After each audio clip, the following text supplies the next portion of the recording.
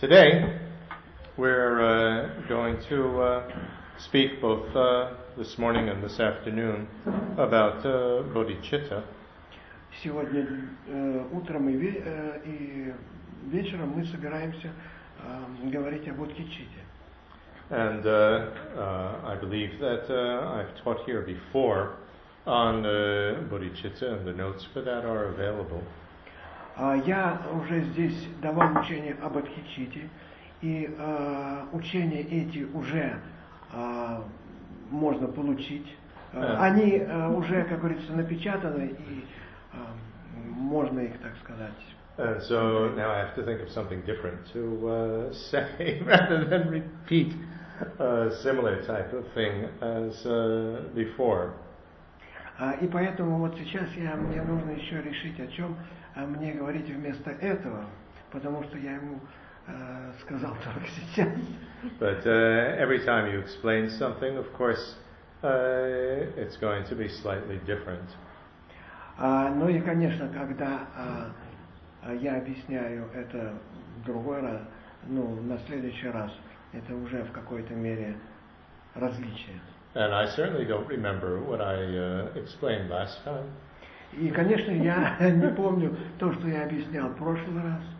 And so, if there's some repetition, I ask you to be patient.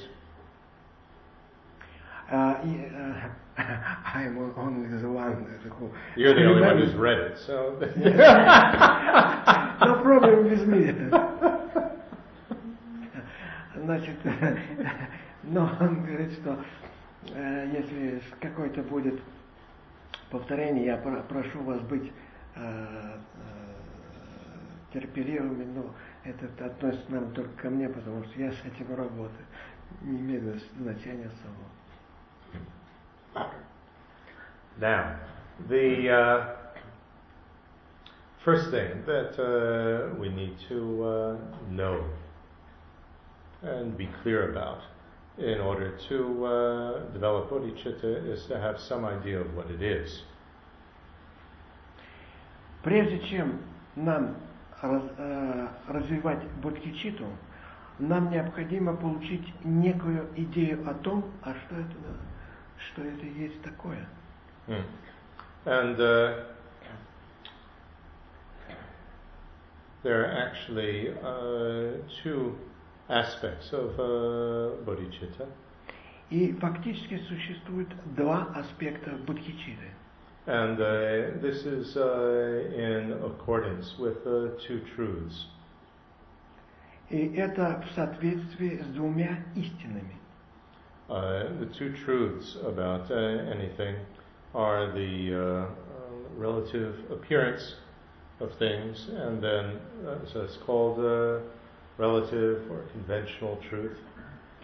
Значит, первое это относительная или обычная истина, которая связана с теми ментальными проявлениями, которые мы встречаем в своей обычной жизни. Sometimes it's called, we can translate it more literally as superficial truth, so superficially what things appear to be like. Иногда это переводится как поверхностная истина, поверхностная или искусственная истина. Она говорит о том, как все эти вещи видятся и проявляются нашему уму. And then the deepest truth about things, how they actually exist. In other words, voidness of various things. И вторая, their absence of existing in possible ways. А вторая это уже глубокая истина, глубочайшая истина, которая говорит о том, как существует все в истинном свете. Вот. И здесь речь идет уже о так называемой пустотности, а пустотность, краткое определение ее, это отсутствие невозможных способов существования вещей. And both of them are true. It's not that one is an absolute or ultimate truth and the other one is less true. И обе истины, они являются истинными. Это не так, что одна из этих истин является фальшивой, а вторая, как говорится, является полной, законченной, совершенной. Они обе являются истинными. So we're not talking about some transcendental truth, that's totally removed from our ordinary world.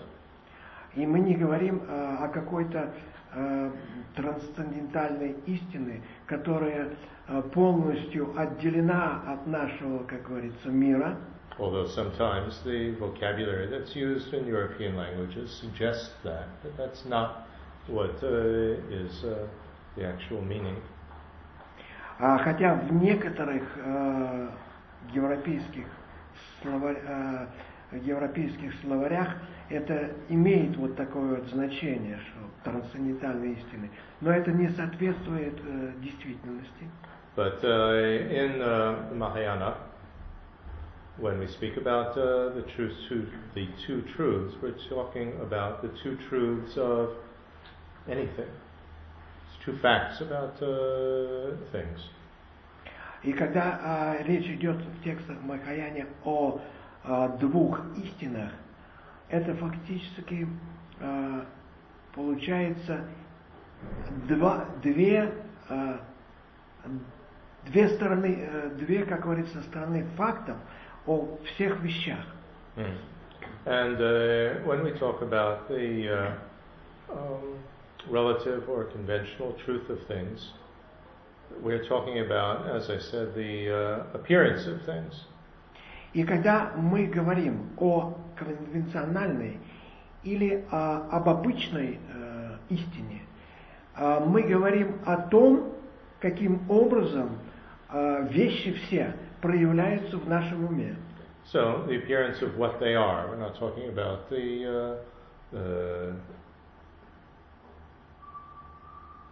let's just put it that way. The appearance of what they are. Мы говорим о том, что такое вот эти вот наши ментальные проявления. Now, when we speak about an appearance, things don't have an appearance just by themselves. Когда мы говорим о ментальных вот этих проявлениях, мы не говорим о ментальных проявлениях как вещь сама в себе. You're adding the word mental there. It sounds, where are you putting mental there? Or is that just my... Well, that's my point. Let's leave out the word mental here. We're talking because that's what I want to explain. Yes. Things don't appear yes. just by themselves. When we talk about an appearance is to a mind. So leave out mental when you're explaining it, otherwise the point gets totally lost. Я извиняюсь, я за свою неточность. Значит, здесь идет речь не о ментальных проявлениях, а скорее, будем говорить так, о том, каким образом эти вещи проявляются нашему уму. И вот все эти проявления, видимые, слышимые, то, что мы видим, слышим, они не существуют сами по себе, вне зависимости ни от чего. The appearance of the sink in the refrigerator in the kitchen, is it appearing now? Well, we don't know. I mean, it's not just appearing. The only way that we can talk about the appearance of the sink in the kitchen is if we walk into the kitchen and look at it, then it appears to us. Проявление тех предметов. It's not just appearing by itself, sitting in there with nobody in the kitchen. Значит, проявление вещей, которые сейчас находятся в нашем холодильнике, проявляются ли они сейчас для нас? Нет. Мы не видим. Для того, чтобы они проявились нашему уму, мы должны зайти на кухню и открыть этот холодильник. А без этого вот эти вот проявления вещей уму, они не произойдут. они не являются, как говорится, вещами сами по себе. And so, the type of appearance that we experience, that a mind experiences, depends very much on, what should we say?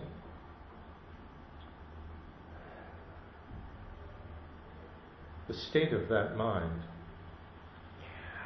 the condition of that mind.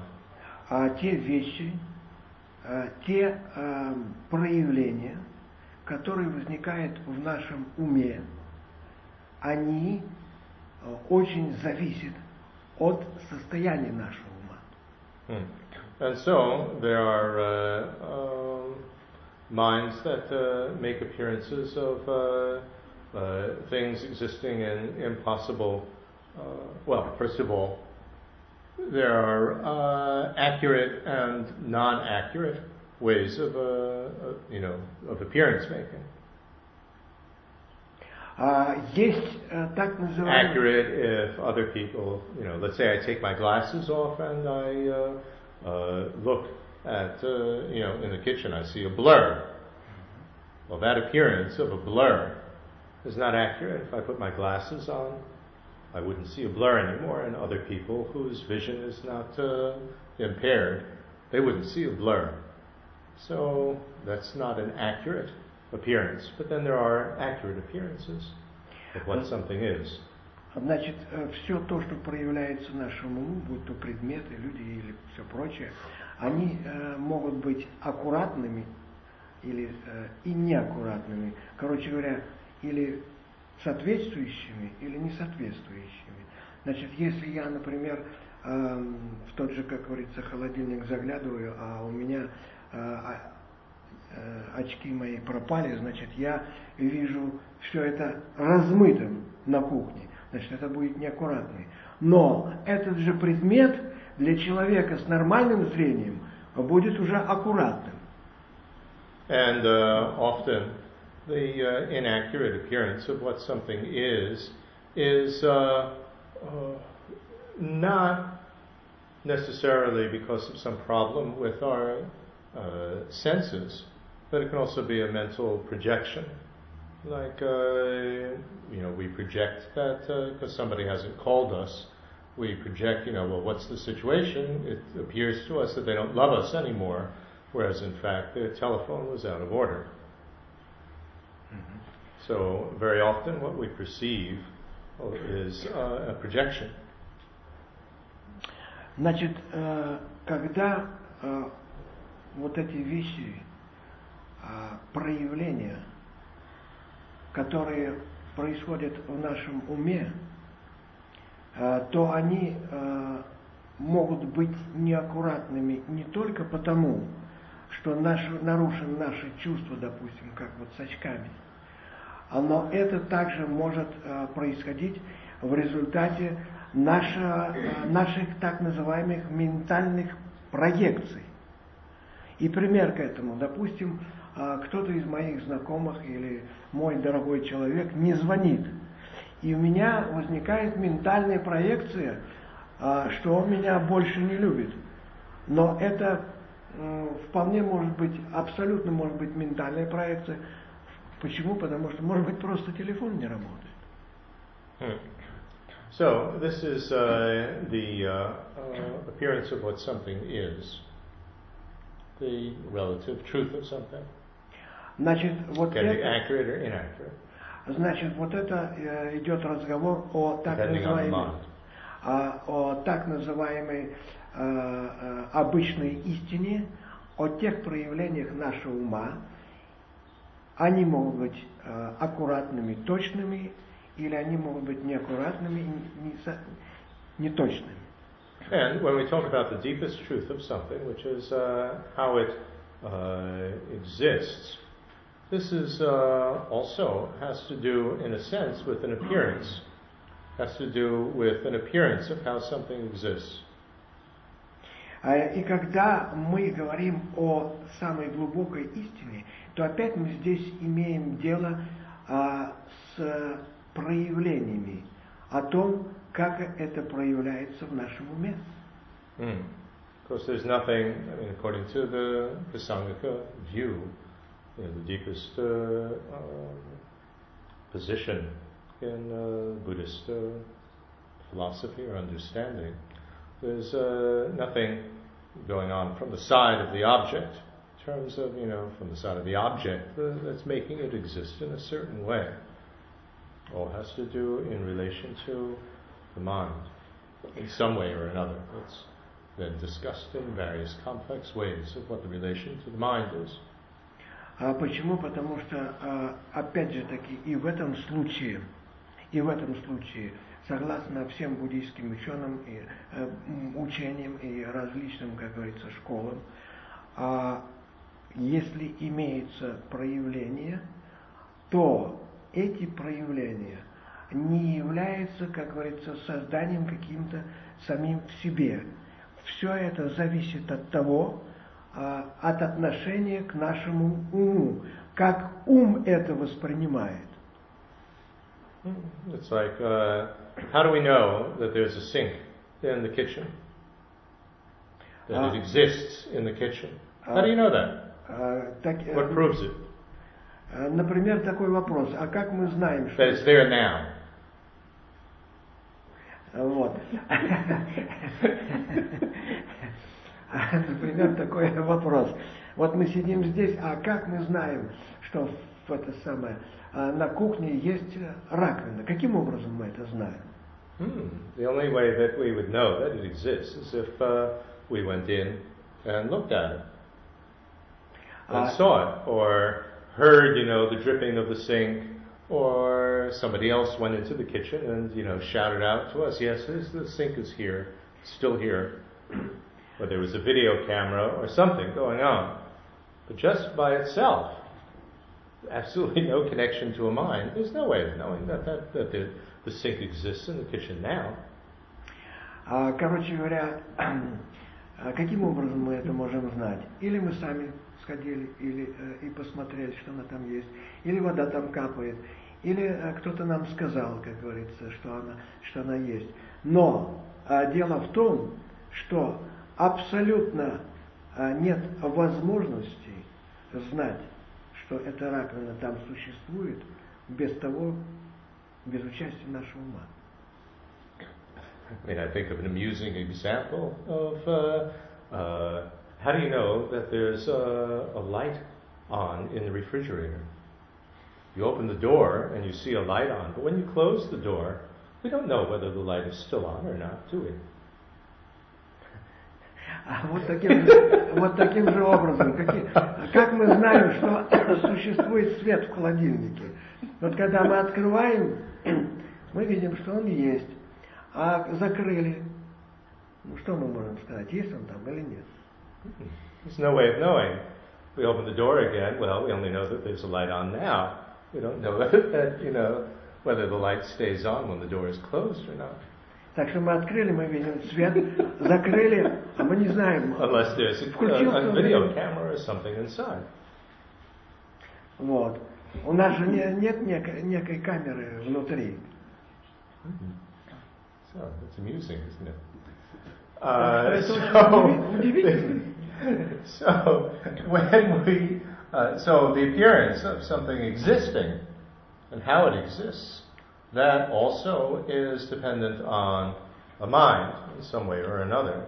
And the mind can either make things appear in a, just as we had accurate and inaccurate in terms of what it is, it can also be accurate or inaccurate in terms of how it exists. Значит, когда мы говорим о том, что все то, что проявляется, зависит, полностью зависит от нашего ума. И это вот проявление, оно может быть аккуратным и неаккуратным. Но есть еще одна вещь. Значит, есть еще так называемое восприятие того, каким образом все это существует. Каким образом существует. А это может быть тоже опять соответствующим истине и несоответствующим истине. So, in other words, the mind can make things appear as if they're existing in an impossible way, or it can make things appear to exist in the way that they actually do exist. Короче Which говоря, would be explained in terms of voidness, their absence of existing in an impossible way. Короче говоря, ум наш, хорошая вещь, он может вот эти вот создать проявления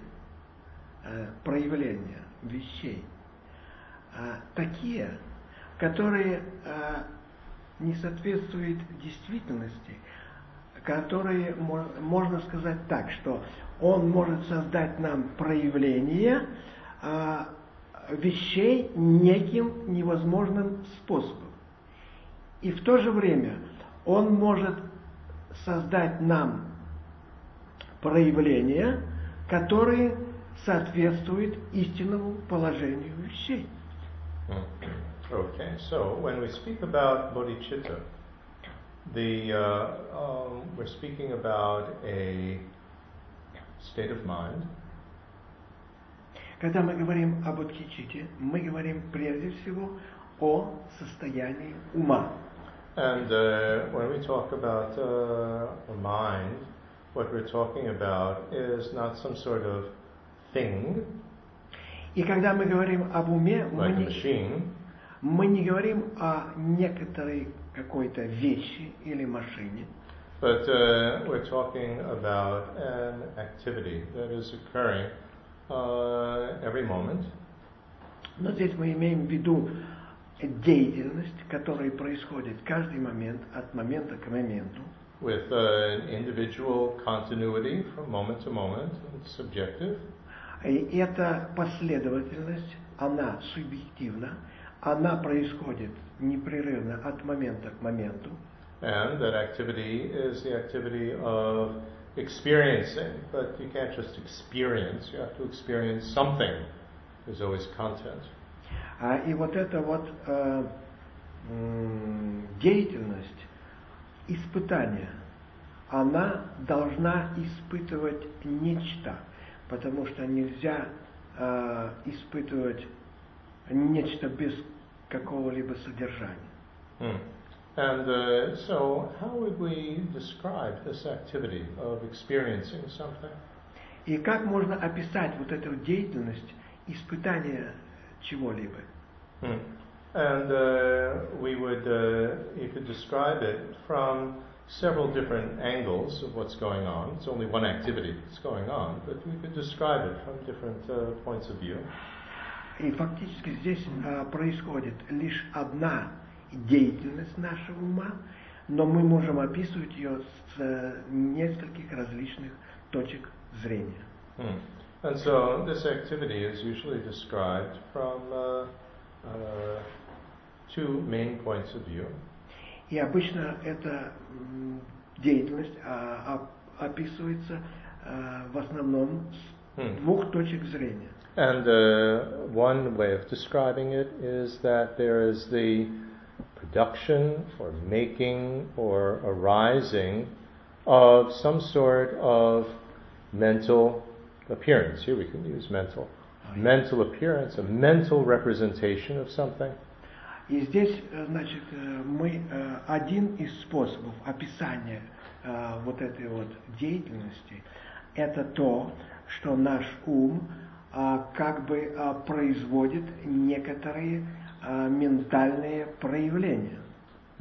We can think of it as a mental hologram, but let's not limit it to a visual thing. It could be in any sense, or just a thought, or just an emotion.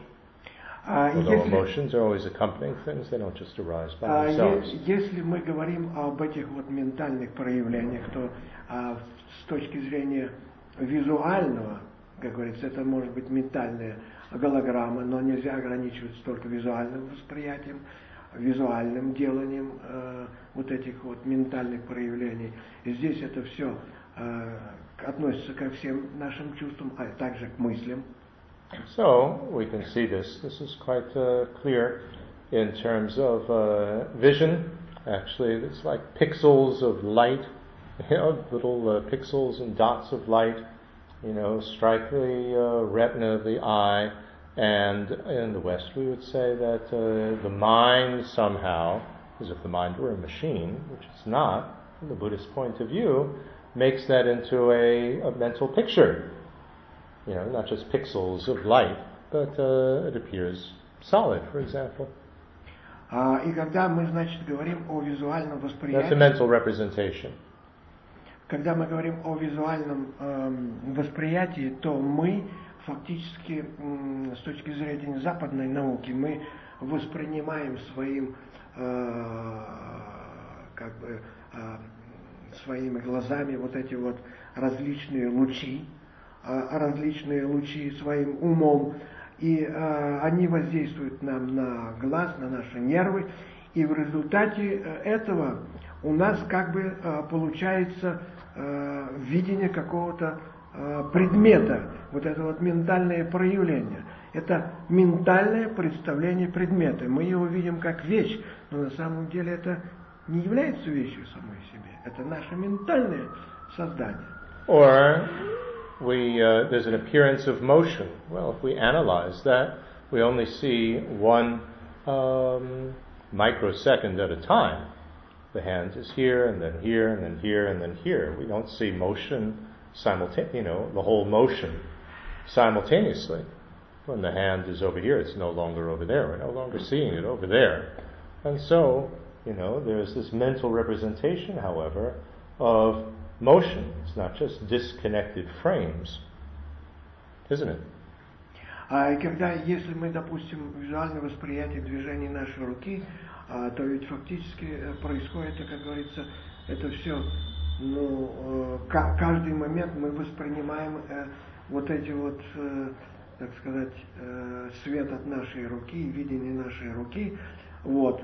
Но мы же не воспринимаем это, как говорится, как дискретно все. Наш ум, нам создает вот восприятие движения этой руки. And hearing speech is really quite amazing, if you think about it, because in one moment we only hear the sound of a vowel or a consonant. We don't even hear a whole syllable in one moment. And when we hear the next sound, the next part of a word, we don't hear the beginning part of the word at all. And then, there's a whole sentence of words, and yet there's a mental representation of the whole thing, such that we can actually understand the meaning of not only words, but of whole sentences. That's really quite remarkable if you think about it. And so this is a mental representation. This is a mental hologram of sound. И когда мы рассматриваем свою речь, то это действительно изумительная вещь. Ведь подумайте сами по себе, что в каждый момент нашего восприятия мы можем слышать или, как говорится, какую-то одну букву, или гласную, или согласную. Мы же не слышим, как говорится, все сразу. Все это происходит постепенно. Вот. И когда мы слышим последнюю букву в предложении, мы уже ведь не слышим первую. Но дело в том, что ум наш создает ментальное проявление, ментальную вот эту вот голограмму всего предложения, и мы не только, как говорится, слышим, но и мы еще и понимаем смысл этого предложения. Это ведь действительно изумительная вещь. Okay, so the same thing with a thought, a line of thinking. Only one moment of it happens at a time. Or a mood or something like that. Every second is different. And yet, there's a mental representation of the whole thing. И опять-таки то же самое с нашим мышлением, когда мы проходим линию логического осмысления, значит, мы начинаем сначала, потом подходим к концу, а у нас в уме создается как ментальное представление вот этой вот целой вещи. Это ведь тоже изумительно. So this arising of a mental appearance or a mental representation, that's usually called clarity, which is not a very, what should we say? Although it's literally the word in Tibetan, but it's rather misleading. We're not talking about the focus of something or a quality of something. We're talking about this activity. И когда мы говорим о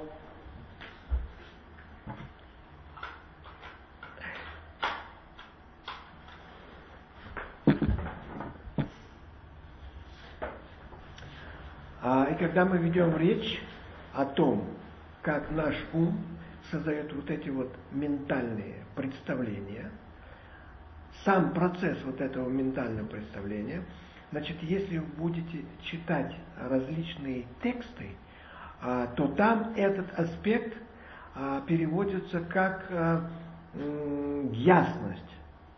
Но вообще это очень запутывающий нас перевод, и он, в общем-то, не имеет ничего общего с тем процессом, о котором мы говорили сейчас.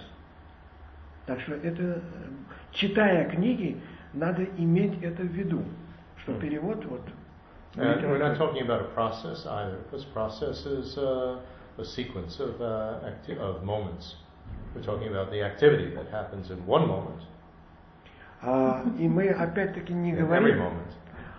И опять-таки мы не говорим о самом процессе, а мы говорим о восприятии каждого момента. So one has to be very precise with the words we use. И если мы, как говорится, используем какие-то слова, мы должны быть очень точны. And then another way of describing the exact same activity is that this is what seeing, it's a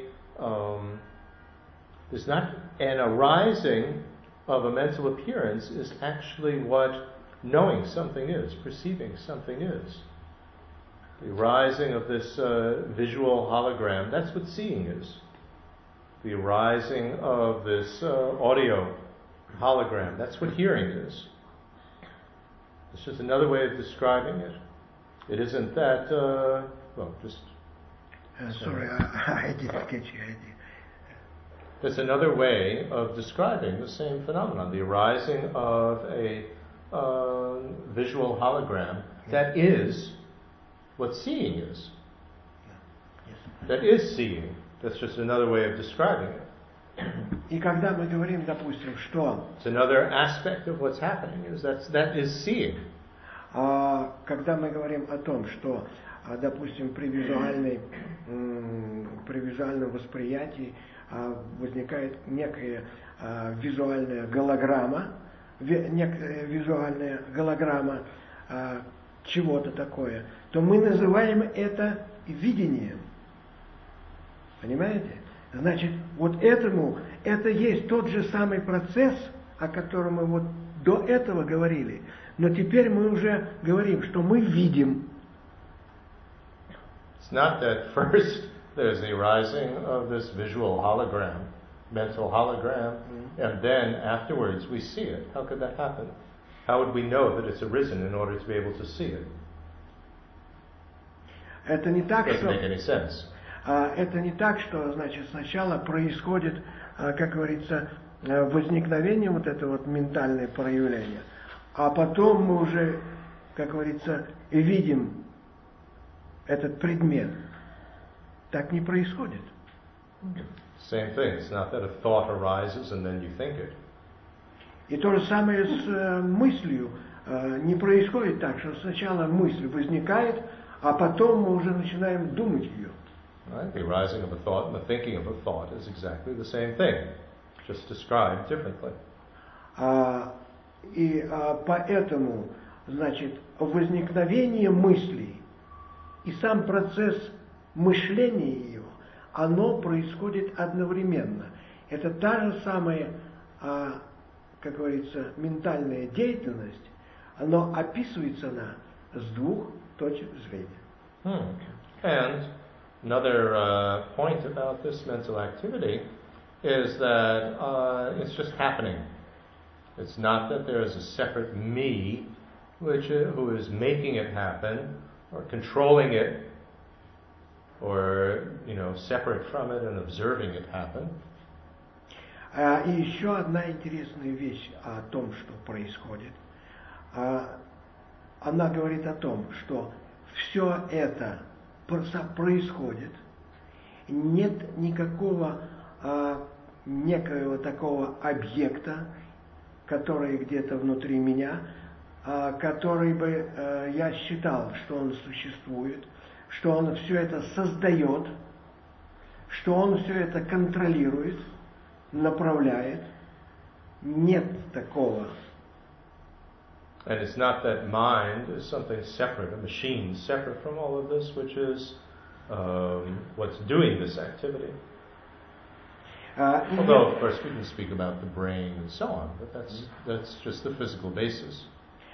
И мы не можем себе говорить, что наш ум существует в виде некой машины, которая все это, как говорится, делает всю эту картину. Хотя мы можем говорить о нашем мозге, но мозг это фактически физическая основа для работы нашего ума. And so it's not that there's a me sitting over here and the mind is like some computer screen and I'm looking at this mental activity of what comes on the screen. It's not at all how it is. It's just happening moment to moment. And we can explain it, in terms of I'm thinking or I'm seeing, it's not somebody else. But it's not that me is separate from the whole process, outside of it, and looking at it, or controlling it, pressing the keys.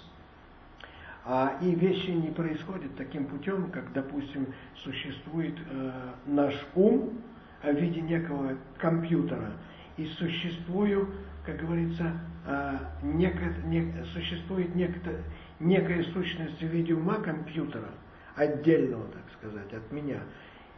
Существую я в виде некой конкретной сущности, и вот я нажимаю, и работает этот ум.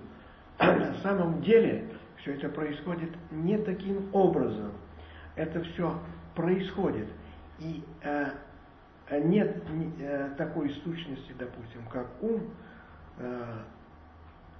сущности в самой себе, которая делает все это возможным. Это просто процесс. Okay, so now bodhicitta then is a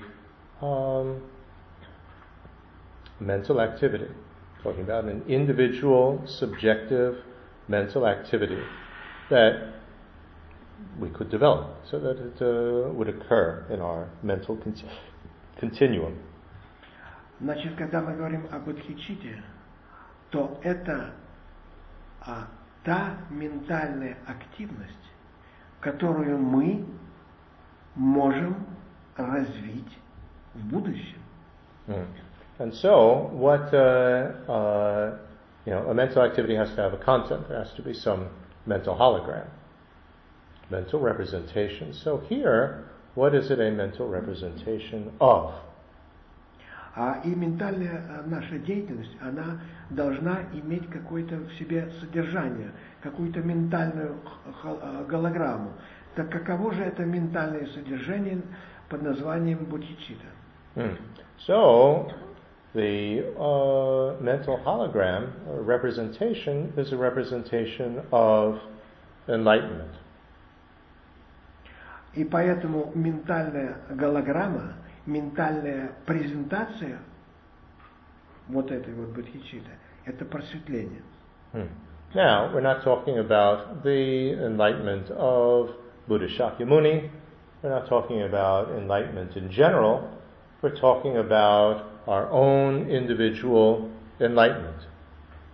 И когда мы говорим о просветлении, мы не имеем в виду просветление вообще, мы не имеем просветление в виду просветления Будды Шакьямуни, мы имеем в виду свое собственное просветление.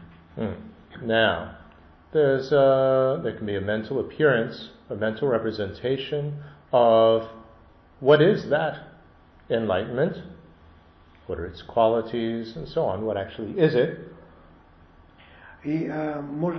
That would be what is appearing with relative bodhicitta.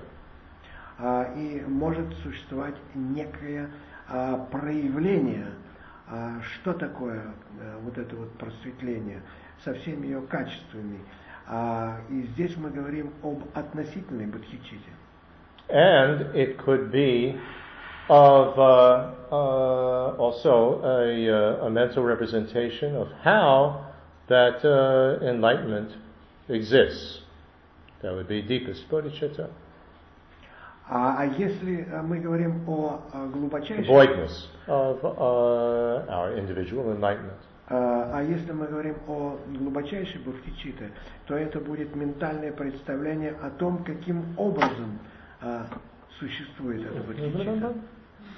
Pause button.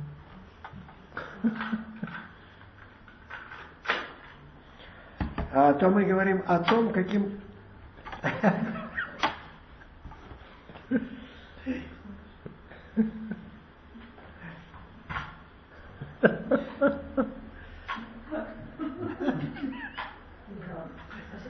The Indian solution, hit it. Ударьте. Индийское решение, ударьте. Тогда мы говорим о том, каким образом существует это просветление. So, I'm just thinking, if the cow won't go, you hit it on the back and then it goes. Если корова не идет вперед, то надо шлепнуть. So,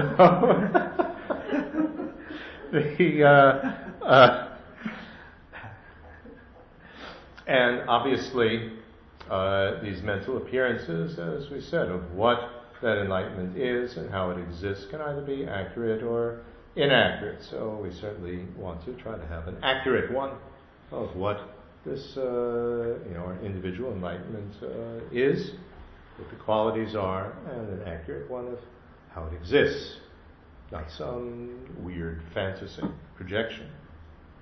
Значит, вот эти вот ментальные проявления бодхичитты, говорящие о том, что же такое есть просветление, значит, два аспекта здесь о том, что такое это есть и каким образом просветление существует, они могут быть аккуратными и неаккуратными.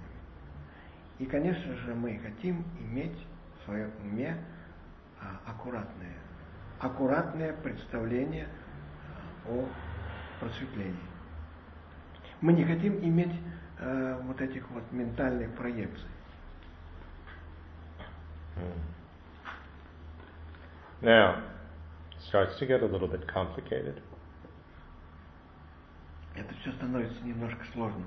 I mean, I'm explaining all of this because, there are two methods for developing bodhicitta, and I understand that I've explained the first method already.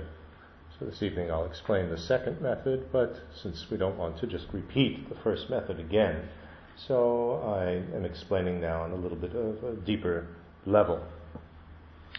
И я сейчас немножко объясняю все это почему, потому что существует два метода развития бодхичитты, и поэтому вот для того, чтобы, как говорится, соединить все это с тем, что было раньше, я сейчас немножко объясняю более глубоко. Okay, now, our individual enlightenment has not yet happened. Doesn't exist yet. So how can we focus on it? Наше просветление еще не случилось. Оно еще не существует. А как же нам сфокусироваться на нем? And these are important questions because we say, bodhicitta, meditate on bodhicitta. In order to know how to meditate on it, any state of mind that we want to develop through meditation, we have to know what it is aimed at, what is it focused on, and how does it actually engage with that object. And here, what is being focused on is our own individual enlightenment. And the way that the mind is taking it is with two intentions. One is to achieve that enlightenment, and the other is the intention to help everybody as much as possible. And it's also accompanied with, love, wanting everybody to be happy and not unhappy, and compassion, wanting them to be free from suffering, and not, and the causes from suffering, and the extraordinary, resolve that I'm going to, really do it, myself, for everybody.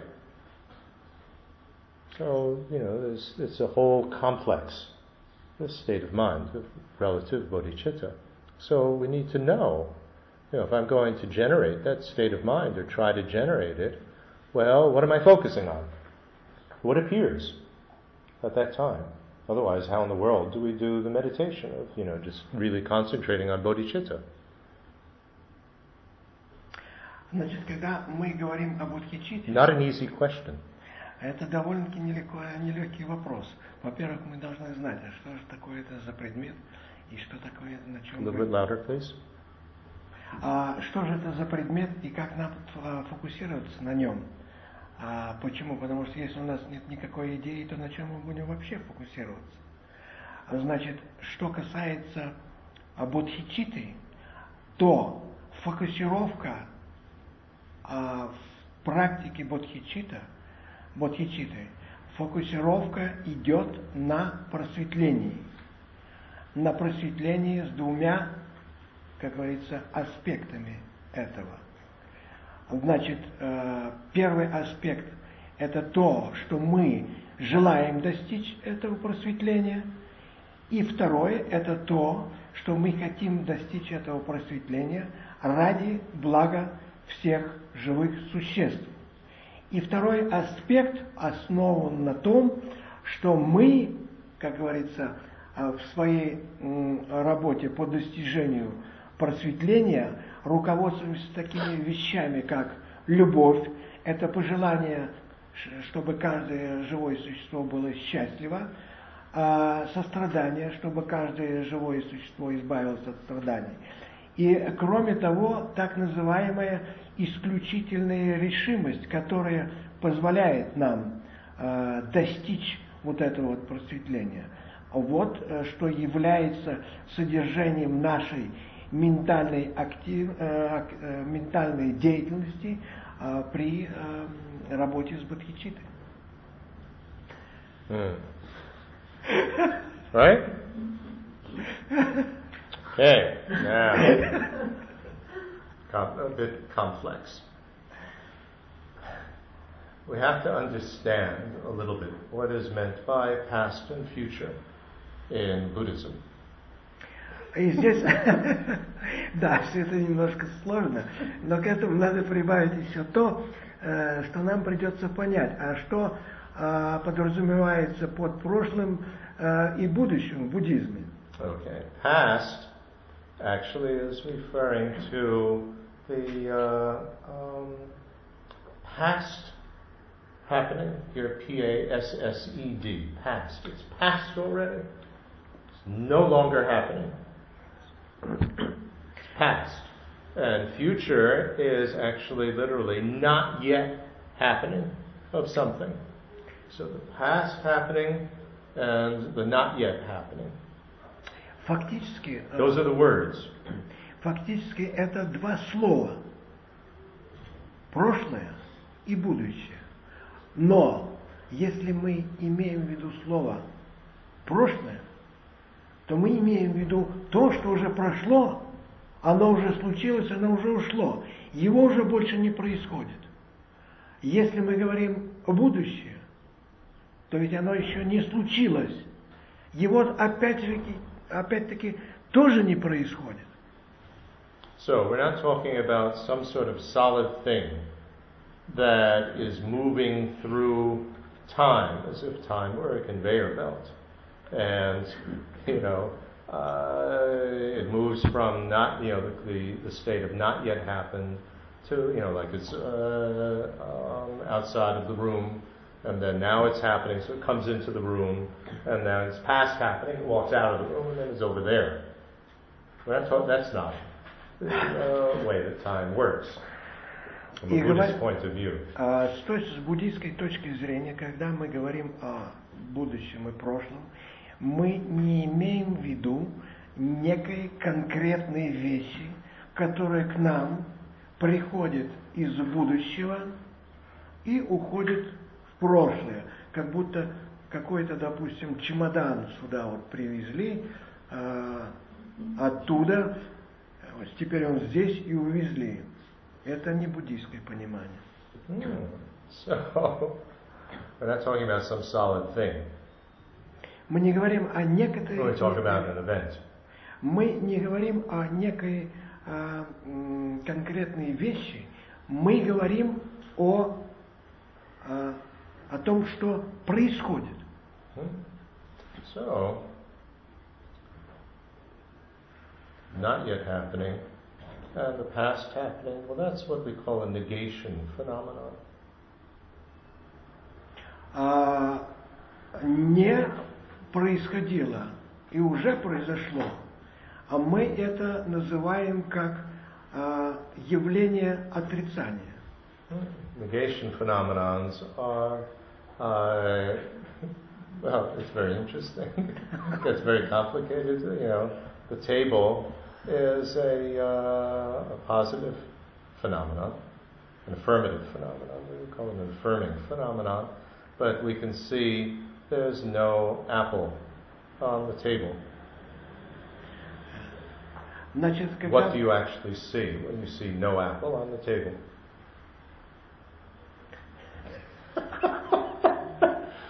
You see the table, but you know that there's no apple on it.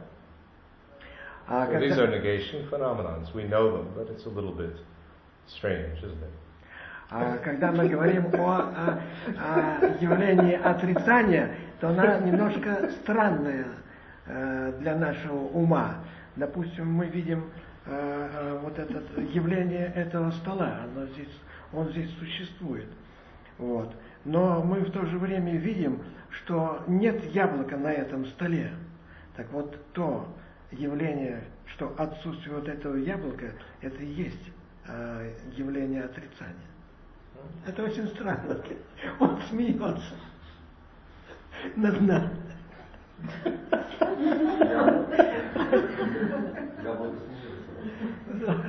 It's very interesting. I mean, you have to have known an apple before in order to see there's no apple. И вы должны были знать... If you have no idea what an apple is, and you've never seen an apple, you can't see that there's no apple on the table. И вы должны были раньше когда-то видеть это And that becomes very interesting how a baby learns all of this.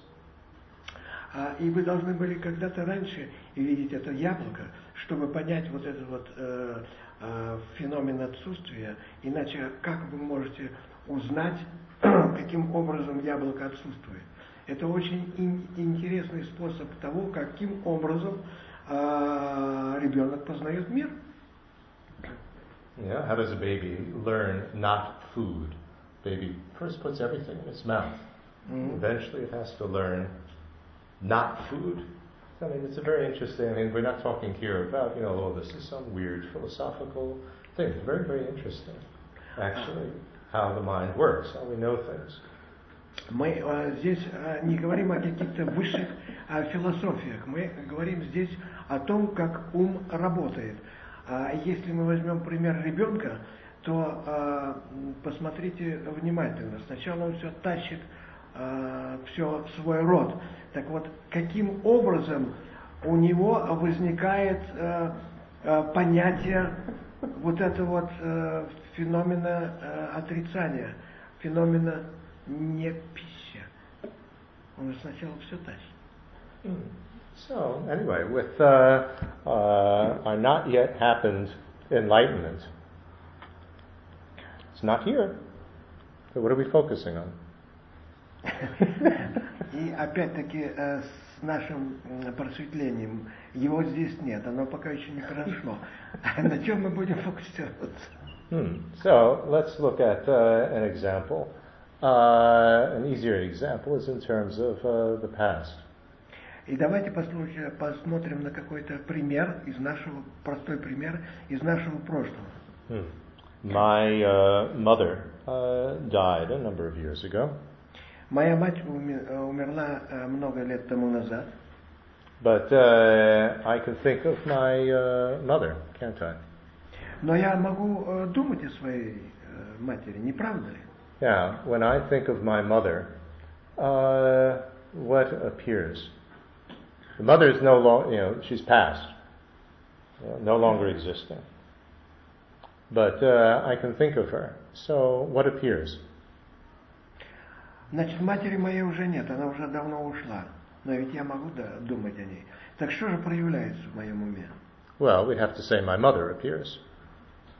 Мы можем сказать, что моя мать проявляется. It's not somebody else who's appearing when I picture her in my mind. А не проявляется кто-нибудь другой, когда я описываю ее в своем уме. But I also know the past, existence of her. It's past. I mean, I'm not thinking that she's still alive. Но я также осознаю, что ее прошлое существует. The no longer living of her. Она уже больше здесь ведь не живет. So it's the same thing with things that mother is, what should we say, an affirmation phenomenon. She has qualities like the table. Affirmation — это утверждающее.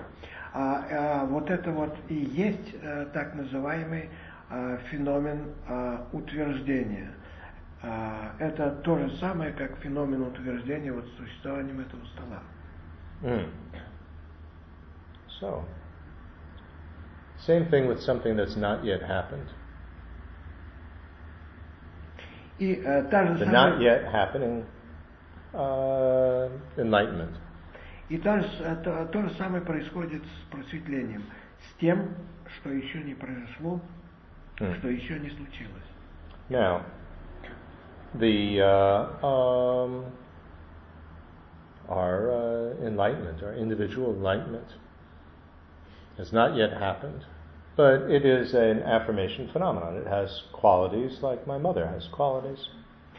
Значит, просветление еще не произошло, оно еще не случилось, но оно имеет определенные качества.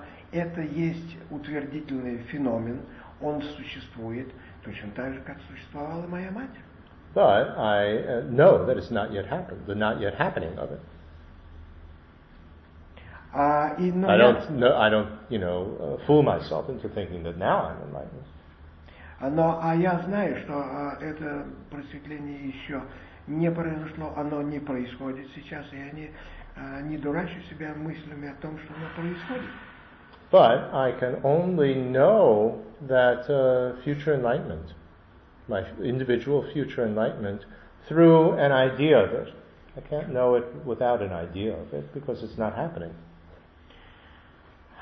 Единственный способ, которым я могу как-то знать о своем собственном просветлении, это через некую идею о нем, потому что ведь оно же еще не происходит. It's like the difference between seeing this object and seeing this object as a table. Table is an idea. It's a category that I could apply to many, many different things. So the individual enlightenment is like this object, and knowing it through the concept, the category enlightenment, well, that's an idea. А это примерно то же самое, что можно сравнить вот этим со столом. Я могу увидеть его и, так сказать, иметь прямое восприятие. Вот. Но я могу, как говорится, его представить где-то, что он стоит где-то и все прочее. Вот точно так же, как говорится, и свое просветление я могу представить в виде некой идеи, в виде некой концепции будущей. So these categories are concepts. So conceptual thinking is primarily involved with thinking through with categories, words and meaning categories. И вот здесь мы имеем в виду вот это вот концептуальное мышление. Концептуальное мышление — это значит мышление через понятие, через идею, через некие категории. So we know the category of enlightenment. We know all the qualities and qualifications, so that we need to know accurately all the qualifications of a Buddha, of qualities of a Buddha. And through that concept, basically that category, that idea, then we focus on, that not yet happened individual enlightenment of me. И вот для того, чтобы сфокусироваться на этом просветлении, мы должны знать качество Будды, мы должны знать качество этого просветления, иметь некую определенную идею того, что это есть, и тогда мы можем сконцентрироваться на этой идее, которая находится где-то в нашем будущем. So, how could that future enlightenment appear? What would it look like? Well, we could represent it as a Buddha figure, or in Tantra, imagining ourselves as a Buddha, or just a word. There are many ways that we could represent that future enlightenment. Just as I could think of my mother, just thinking mother, or a mental picture, my dead mother, mental picture or something. И значит, если it's a hologram, it's a mental representation. И если я о своей матери могу думать просто, вспоминать просто слово мать, вспоминать ее, как говорится, визуальные представления, то точно таким же образом я могу создать ментальную репрезентацию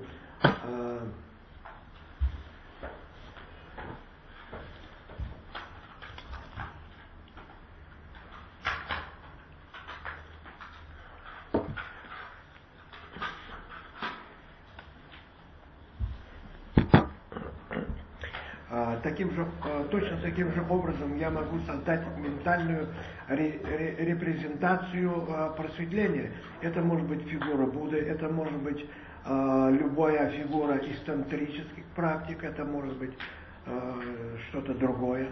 Это фактически ментальная репрезентация. Mental hologram. This is why you can't possibly practice Tantra properly without bodhicitta.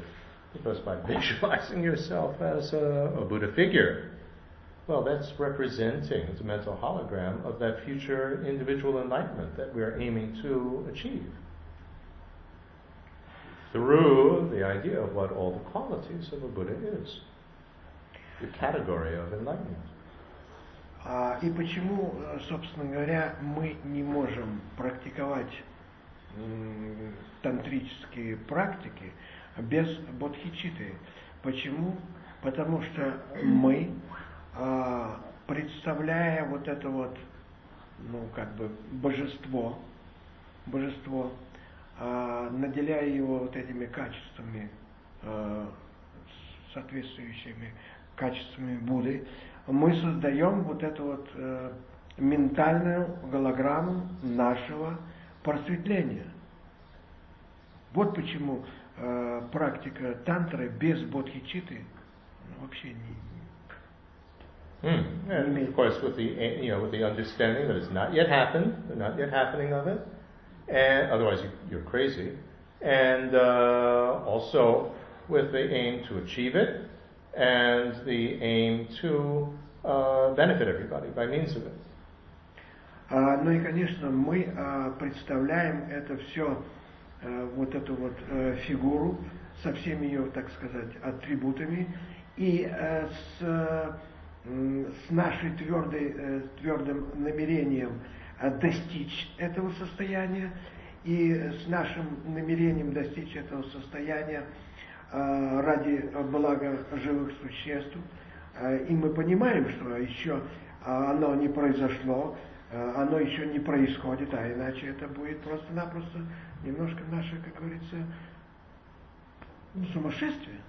Now, before we have our break, I just want to introduce the next point, which is that there's a difference between focusing on, let's say, my not yet born child and focusing on our, the not yet happened child and the not yet happened old age and the not yet happened enlightenment, individual enlightenment. Not yet happened child, or the not yet happened 80-year-old me may not happen. I could die before I could not have children. Whereas the not yet happened enlightenment is something that definitely can happen and will happen if we put in the effort. And so this leads to the next point, which is that we have to absolutely be certain that it is possible to achieve that enlightenment and that I am capable of achieving it. Without it, we're focusing on something that maybe will never happen. And so if it will never, if we're not convinced that it can happen, how can we sincerely aim to achieve it? И здесь, значит, надо иметь в виду, что во-первых, я могу сконцентрироваться на ребенке, своем ребенке, который не родился. Я могу сконцентрироваться на том, как я стану старичком. И я могу сконцентрироваться на том, как я достигну просветления. Так есть большая разница между этими вещами. Значит, если я концентрируюсь на своем образе старичка или на своем будущем ребенке, то в принципе этого может и не произойти. Я могу умереть, а ребенок может вообще никогда не родиться. Но, концентрируясь на своем будущем просветлении, я должен быть абсолютно уверен в том, что оно произойдет. Помимо всего прочего, помимо уверенности в том, что это действительно возможно, что это действительно, как говорится, достижимо, должна быть очень твердая уверенность в том, что именно я могу достичь этого просветления. Вот без этих двух качеств твердой уверенности, что просветление возможно, и просветление возможно именно для меня, вся эта медитация на просветлении становится просто-напросто бесполезной тратой времени. Right? There's a big difference between focusing on my not yet being reborn as Cleopatra, and we know what the qualities of Cleopatra are, so we could imagine a Cleopatra that I'll become, and focusing on my not yet happened becoming a Buddha. Those are different. In the case of being reborn as Cleopatra, we can never be reborn as Cleopatra. In the case of being reborn as an animal, well, we could or we could not. But depending on the causes. But in the case of becoming a Buddha, that's something that we definitely can become. If, further down on the mental continuum, if we put in the effort. Есть очень большая разница. If we don't put in the effort, it's not going to happen. Значит, есть очень большая разница. Сконцентрироваться ли на нашем будущем просветлении. Мы знаем качество этого просветления. И мы, как говорится, можем сконцентрироваться. Но есть разница между тем, сконцентрироваться ли на моем, как говорится, перерождении как Клеопатра, вот, или на моем перерождении как животное. Потому что я знаю все качества Клеопатры. Но я никогда не смогу переродиться Клеопатрой. Я знаю качество животного, но я могу переродиться, а могу и не переродиться. Вот. А зная качество просветленного существа, я могу переродиться просветленным существом в соответствующее время, как говорится. Но я должен знать его качество, и я должен к этому приложить какие-то усилия. Вот тогда действительно я перерожусь. So that leads us to our next topic, which we'll talk about after the break, which is how to become convinced that it actually is possible for me to become enlightened. И это ведет уже к следующему. And that is very, very important to really be convinced of in order to develop bodhicitta. И это ведет уже к нашей следующей теме, которую я буду объяснять после перерыва, о том, как обрести эту уверенность в том, что я действительно могу стать Буддой, потому что это очень важный факт. So, let's have a 5-minute break and then we'll continue. 5 минут перерыва.